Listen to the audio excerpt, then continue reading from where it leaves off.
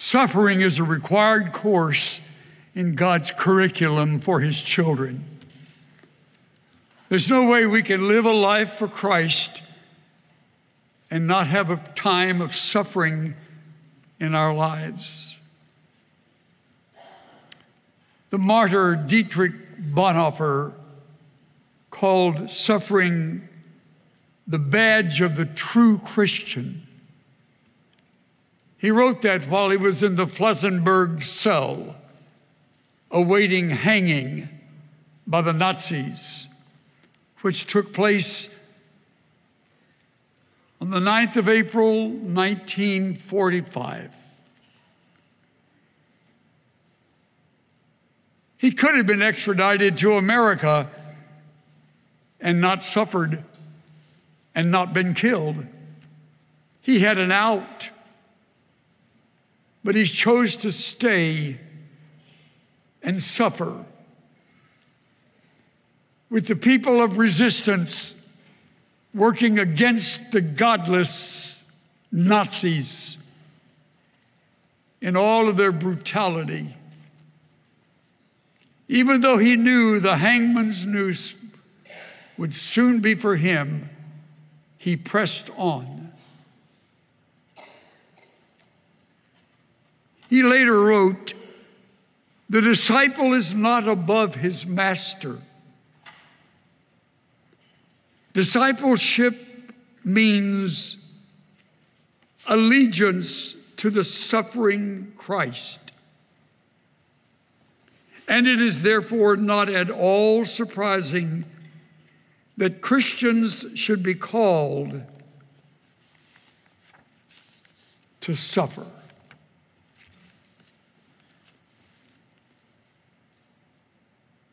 Do your children know that?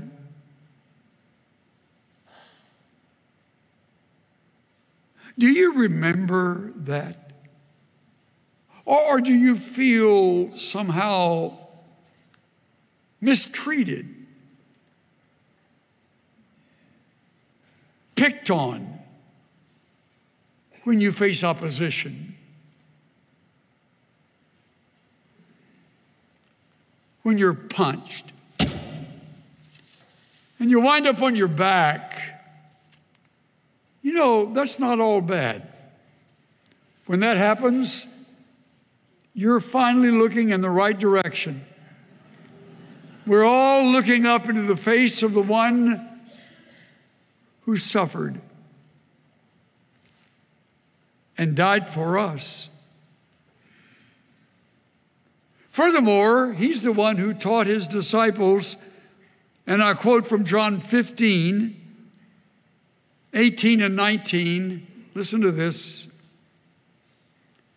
If the world hates you, remember that it hated me first. The world would love you as one of its own if you belong to it, but you are no longer a part of the world. I chose you to come out of the world, so it hates you.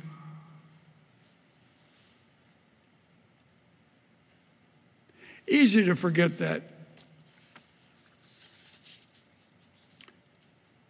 Easy to think that somehow we didn't handle something right, so people have turned against us.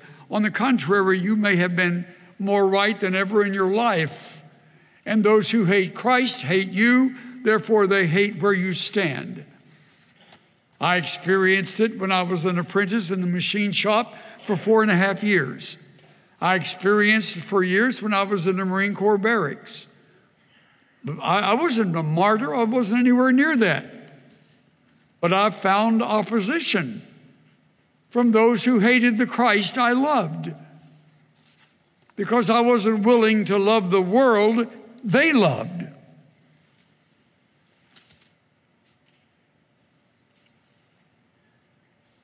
It's important that we rear our children to understand this. Now, obviously, life is not all prejudice and hatred, but some of it includes that.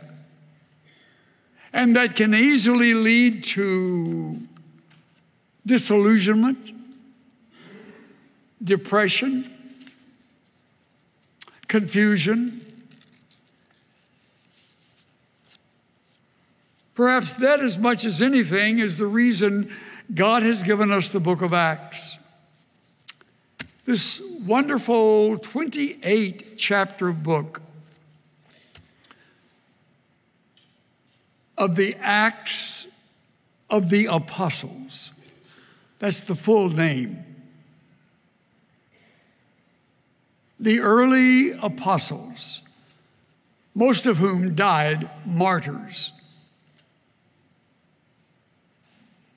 The writer to the Hebrews says, "What more shall I say? For the time would fail me to tell of Gideon and Barak and Samson and Jephthah and David also and the prophets, who through faith subdued kingdoms and wrought righteousness, and stopped the mouths of lions, quenched the violence of fire, escaped the edge of the sword. Out of weakness were made strong, waxed valiant in fight, and turned to flight the armies of the aliens. Women received their dead raised to life. Others were tortured, not accepting deliverance, that they might obtain a better resurrection. Some were sawn in two." They lived as people without homes, in sheepskins and goatskins, being destitute, afflicted, tormented. They were people of whom the world was not worthy. Did you hear that?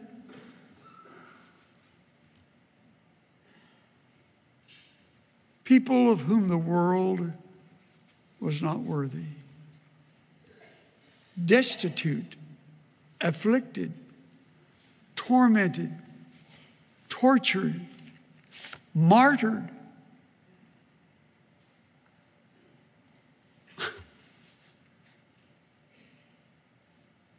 They did good, but they lived their lives before those who saw good as evil and evil as good, like we live in such times, where it's all twisted. And I return to the subject of your children and mine. Do they understand that the world is twisted in its thinking? Do they understand that the majority is rarely right? And that if you live your life hoping to be accepted by the majority, you'll often be wrong?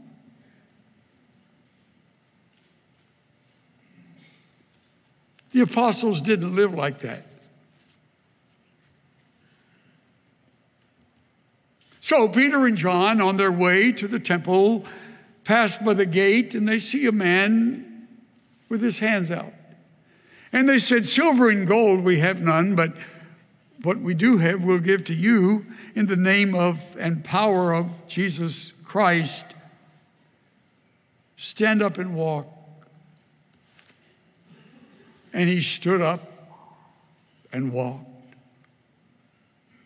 He stood up and walked. Never had in his life. The problem was the miracle took place where the thugs carried out their business. People like Annas and Caiaphas and Alexander, people who had sat around and contrived and connived and conspired so that they would find a way to nail the only perfect person who has ever lived to a cross. And they got wind of this miracle that took place. The miracle did bother them, but not as much as the reason they claimed the miracle. That's why they confronted Peter and John, asking, "By whose name and by what power have you done this? Who gave you the authority to do this?" Without flinching, without hesitation, Peter and John said, it was through the power of the Lord Jesus Christ. It was in the name of Christ this man was healed. They didn't stop there. But the men had heard enough for the night. It was getting late. They couldn't put him on trial. So they arrested them and put them behind bars. Stop. Ever been put behind bars because of your faith? Well, neither have I.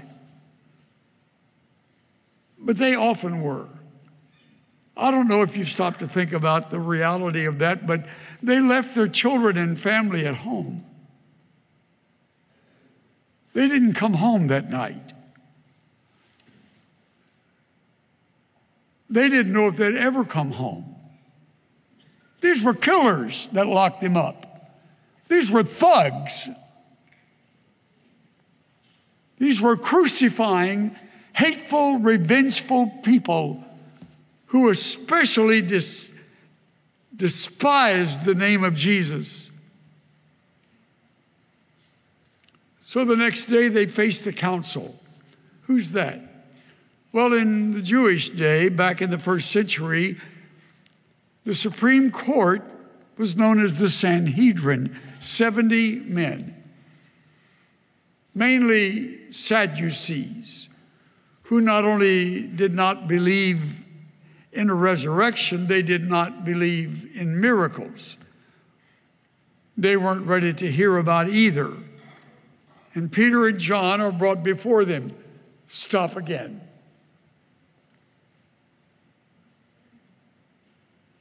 Bonhoeffer was brought before the Gestapo.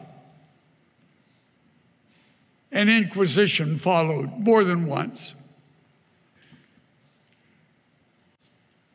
Ever been in an inquisition? Neither have I. So do your best to imagine.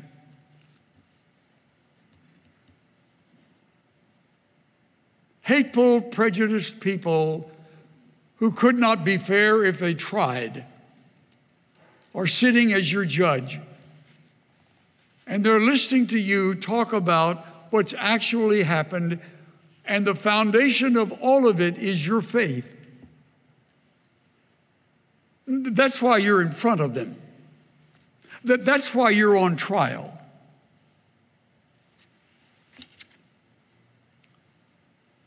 I've been thinking about this for a couple of weeks. Every time I close my Bible and turn the lights down in my study and just sit at my desk, I feel a little frightened for them. But they weren't. They weren't. They didn't hesitate. By what authority, in whose power or name did you do this thing? It was in the name of Jesus Christ. And Peter didn't stop there. Whom you crucified, whom God raised from the dead. In other words, who is alive among us and healing people just like this beggar.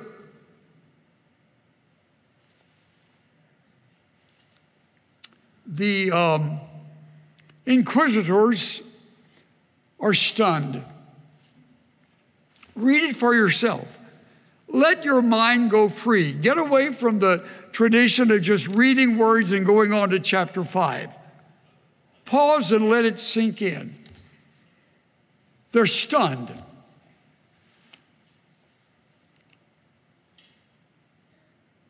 How could this be? We nailed that man to a cross. He breathed his last.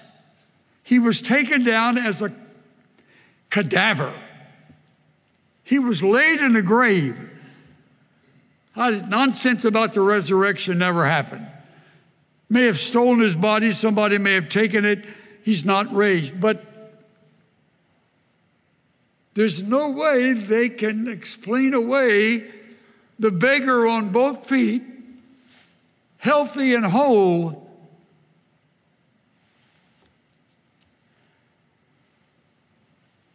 Something else that stunned them, again, when you read it, you'll see why Peter never flinched. These men spoke with invincible courage.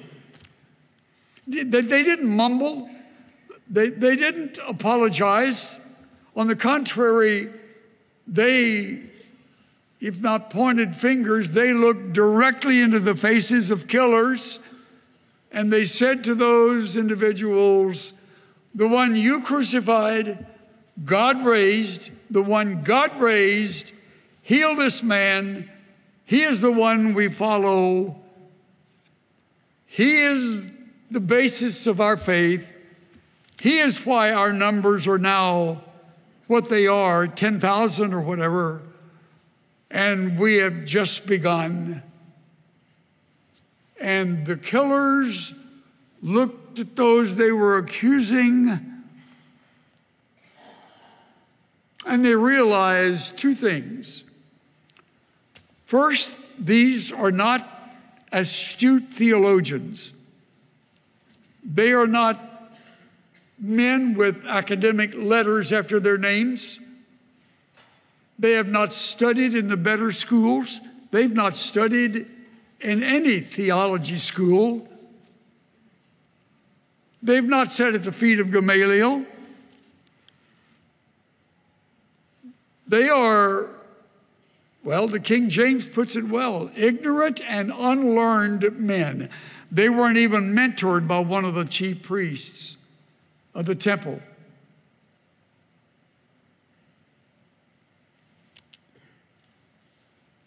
So how do they get this kind of invincible courage to talk to us like that, knowing that we have the power of life or death over them? Get this. They took knowledge of them. They have been with Jesus. They're Jesus men. Why did they say that? Because they sounded just like Jesus. He spoke with that kind of invincible courage. He stared them down. He faced them with unflinching confidence. You know what I thought? I even put it in my notes. When they thought, they are just like Jesus. They finally got something right. They got that right. We'd use the words, Jesus is rubbed off on them. Whoa. And I'm sure they thought, what do we do now? Having put Jesus on a cross, nailed him there, watched him die, seen him buried, and now there are 10,000 followers, and they're growing. For us to mess with these two leaders, we're going to have people all over us. There's going to be an uprising like we've never known before. So then began the threats. You know why they really threatened them? Because of what Peter says in verse 12. If you've got your Bible available, verse 12 of chapter 4. Peter looks at those thugs and he says to them, there is salvation in no one else. God has given no other name under heaven by which we must be saved. Now, it's sort of easy these days to deny that. Liberals do all the time. They find ways around it, do all kind of semantic footwork, explain away those words, much too specific. Specific bothers you? When you want to make a flight from here to St. Louis, and you get a hold of an airline, they will tell you you'll need to go to gate 9, take flight 184, which leaves at 9:37 tomorrow morning. If you get on the plane, you'll be in seat 37B, and at this time you'll take off, hopefully, and at that time you'll arrive. And you never think there's anything wrong with that. In fact, you're like that. You know exactly the gate, exactly the flight, exactly the time, exactly the plane, exactly the seat, and you go, great. You get your ticket and you're on. I've never heard anyone go, you know, I don't like things that specific. How many gates are there? Well, there are 27. Can I just take my choice? Sure. You won't wind up where you want to go, but you could take any one of them, and it'll be a different flight, and who knows where you'll wind up. See how silly it is? Salvation, as important as it is for eternity, and people are saying it's too specific.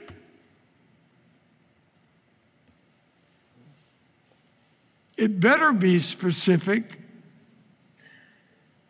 or I don't know where I'm going to wind up.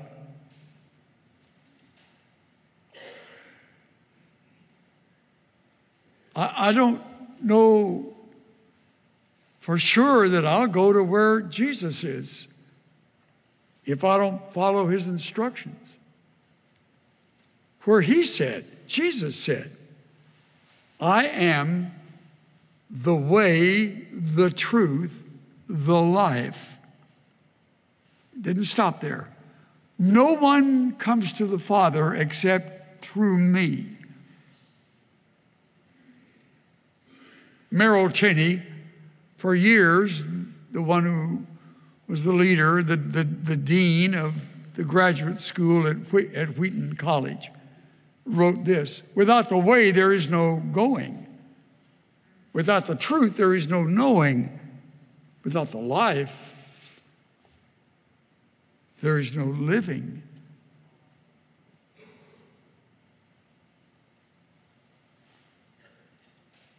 Do you know Jesus?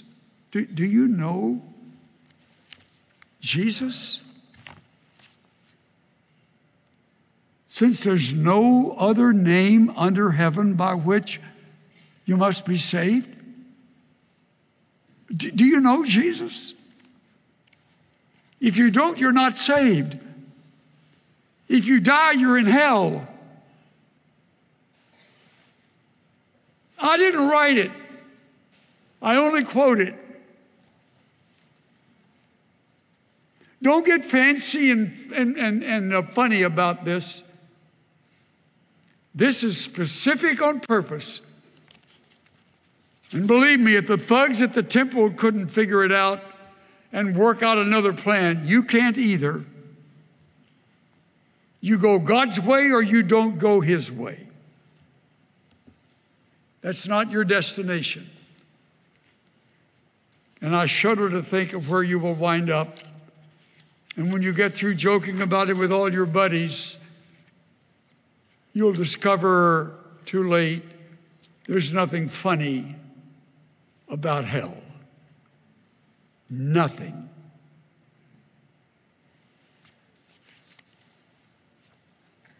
So they speak that honestly before these men. The men are at a loss to know what to say. So they threatened them, don't speak again of his name, which was wasted breath, because as soon as Peter and John got back, they were on their way on another mission just like this one.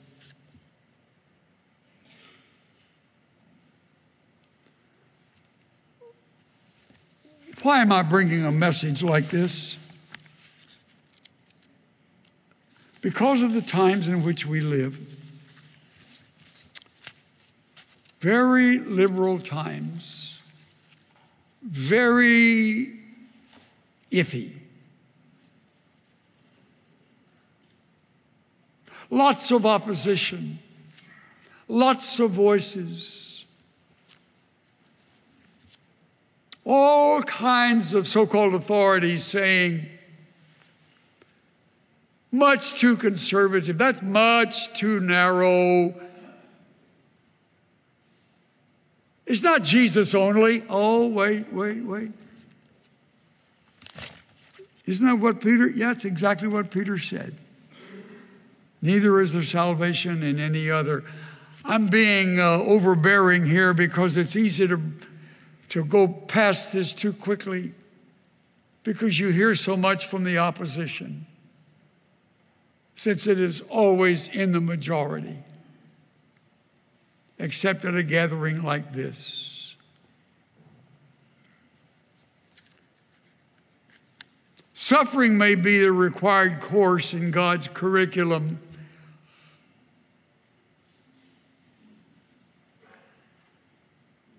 but the one who teaches the course is our strength. He never left these men behind bars overnight, right there with them, showing himself strong, encouraging them, telling them, don't give up, don't be afraid. I am with you always. I will be with you to the end. So when they got out from behind bars and they had the chance to speak to those thugs, they didn't wobble for a moment. They started right where they had left off at sundown.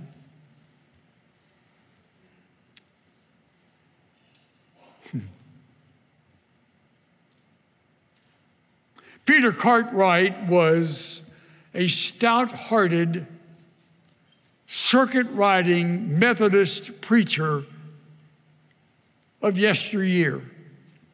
He rode horseback from Tennessee to Illinois because of his hatred for slavery, and he wanted to get to a place where he didn't have to deal with it so often. Wound up in Illinois. There he had a church. There he preached the truth without wavering. Peter Cartwright was known for his strong message, uncompromising in the truth, unbending regardless of his audience. One Sunday morning early, his deacons got a hold of him and said, you need to know that President Andrew Jackson is visiting our church today. We want to warn you, it would be good if you did not offend the chief executive. So be careful with what you say. Cartwright listened without saying a word. And then when he got to the pulpit, he began, I've been requested to be guarded in my remarks since President Andrew Jackson is here today. So I want to say to everyone, Andrew Jackson will go to hell if he does not repent.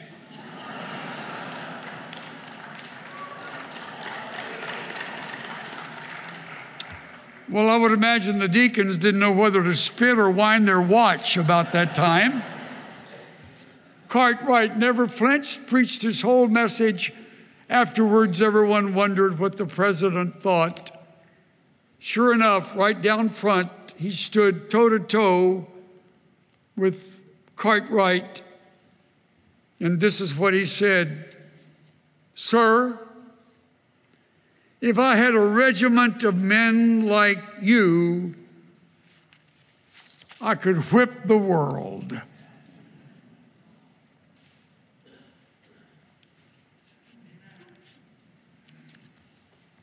Christ needs men and women like that.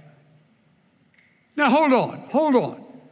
Before you go out and yell the message of Christ to every waitress you meet at the restaurant, or everyone who may park your car in front of the restaurant, or every neighbor in your neighborhood. Wait a minute. Remember where Cartwright was. He was in his church. It was his sermon to preach. So in that sense, it was absolutely appropriate he say what he should say. He believed God would have him say it. God bless Peter Cartwright for saying it. There's a time and a place to say it, but for God's sake, say it when it's the right time and the right place. Otherwise, you welch on the message and you show yourself a coward. Do not hesitate to stand up for the truth.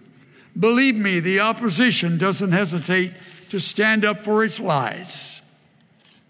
We live in a day when compromise has become a way of life, and where only the Christian is called a fanatic. I hear fanatics in our government every day. I watch the news, and I get sick of them. Where are those who speak openly and freely in the right way at the right time regarding their faith in the Savior? Every once in a while, I hear them and I think, God bless you for speaking the truth. Now, again, some of you will hear this and take it the wrong way. So let me say, your opening line ought not always be, you're going to go to hell if you don't believe in Jesus, okay? Cartwright, it's appropriate. There may be a time when it would be appropriate.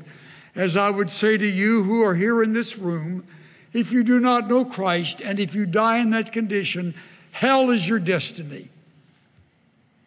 I say that with a broken heart, and I say that nevertheless without apology. There is salvation in no other except the name of Jesus. Trust in Jesus. If you want to get at the right destination, you get at the right gate, you get on the right plane, you sit in the right seat, and you wind up at the right destination. If you want to wind up in heaven and the glories of heaven, you must go God's way, through Christ alone, by faith alone, because of his grace alone. Now let me say to all of us, I do not know when we must be called into account. Maybe in my lifetime, and maybe long after I'm gone, but I believe it's nearer than ever.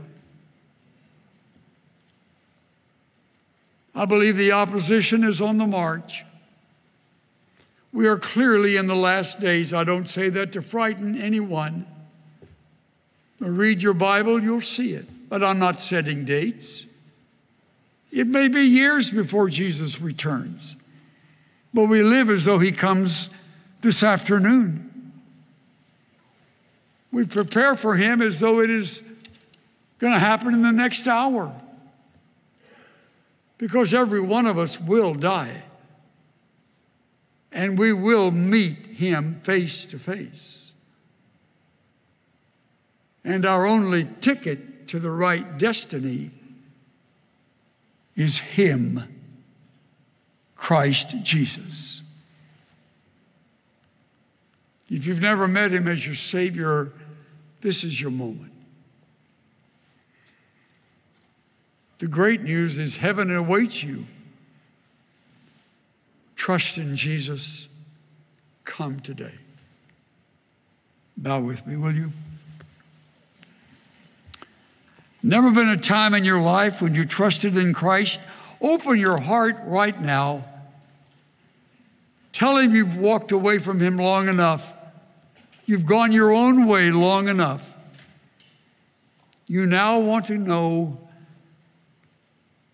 that he will be your Savior. So you trust him and him alone as your one and only Lord. Trust him now. Put it off no longer. Thank you, Father, for the truth. Thank you for men like Peter and John who were unintimidated when they stood before the thugs and were willing to tell these evil men the truth, regardless of what the consequences may have been. Give us that kind of courage. Forgive us for welching when it's our moment to speak. Open our lips to speak openly of Christ at the right time, in the right way, for the right reason. I pray in his name, the name of Jesus. Everyone said,